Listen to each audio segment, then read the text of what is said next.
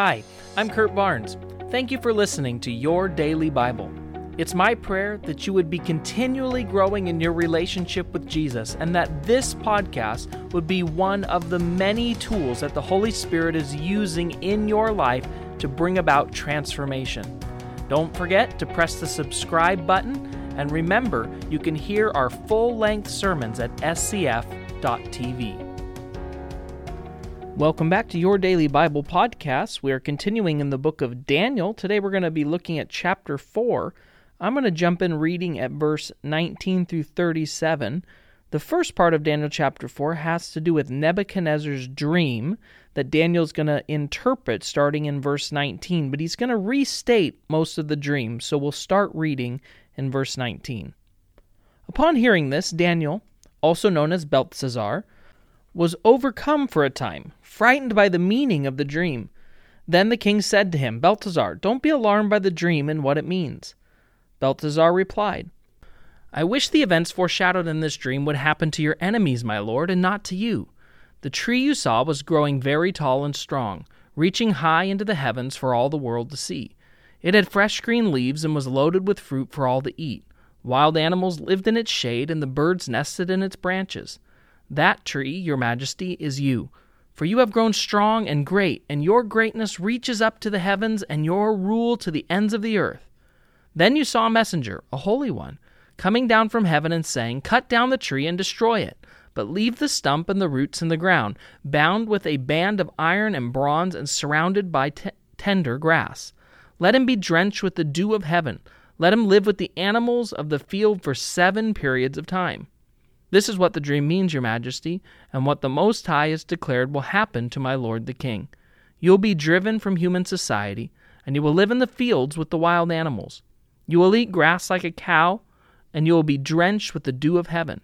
7 periods of time will pass while you live this way, until you learn that the Most High rules over every kingdom of this world and gives them to anyone he chooses. But the stump and the roots of the tree were left in the ground. This means that you'll receive your kingdom back again when you've learned that heaven rules. King Nebuchadnezzar, please accept my advice. Stop sinning and do what is right. Break from your wicked past and be merciful to the poor.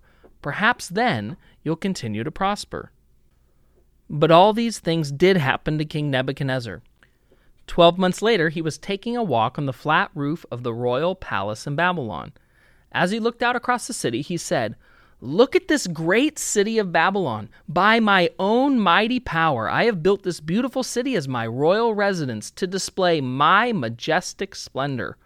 While these words were still in his mouth, a voice called down from heaven, "O King Nebuchadnezzar, this message is for you. You are no longer ruler of this kingdom. You will be driven from human society.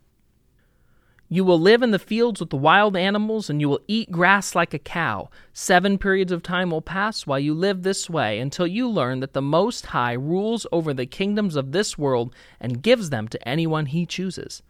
That same hour the judgment was fulfilled, and Nebuchadnezzar was driven from human society. He ate grass like a cow, and he was drenched with the dew of heaven.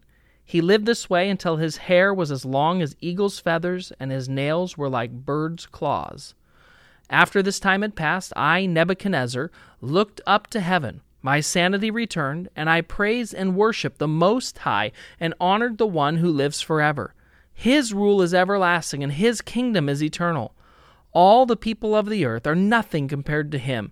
He does as he pleases among the angels of heaven and among the people of the earth. No one can stop him or say to him, "What do you mean by doing these things?" When my sanity returned to me, so did my honor and glory and kingdom. My advisors and nobles sought me out, and I was restored as head of my kingdom, with even greater honor than before. Now I, Nebuchadnezzar, praise and glorify and honor the King of heaven. All his acts are just and true, and he is able to humble the proud. All right, so none of us like to be told that we're wrong. We like it even less when another person turns out to be right. Remember the business deal everyone said was too good to be true?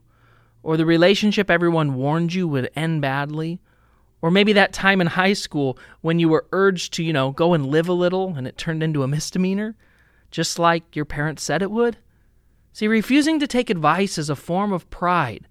It's the haughty spirit that Proverbs 16:18 says leads to our destruction. And it's the pride that led Nebuchadnezzar to his downfall. Daniel pleaded with Nebuchadnezzar to change his ways, saying, "King Nebuchadnezzar, accept my advice, stop sinning, do what's right." But he wouldn't listen.